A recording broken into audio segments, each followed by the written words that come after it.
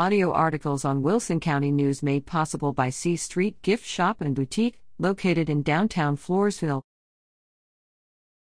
POTH runners offer encouragement, demonstrate character at meet. Sometimes we just need an uplifting story. I just wanted to share with you what happened at the cross-country meet August 21st. Our POTH kids are great kids. Several of our cross-country runners ran alongside one of our kids as she struggled in the heat and humidity to finish the course. But with their encouragement and teamwork, she finished strong. Then our kids went back to some other runners who were farther behind who weren't even from our school and ran beside them, encouraging them. It then started to trickle down to the younger, elementary siblings of our cross-country runners who also ran with kids from other schools who were struggling.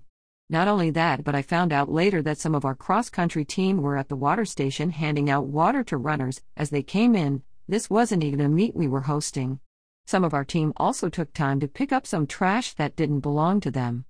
I'd say that all of these events show that we have kids with great character and POTH pride. I hope this has brightened your day. Penned by POTH ISD Superintendent Secretary Becky McKinney and shared by High School Counselor Nicole Giuk.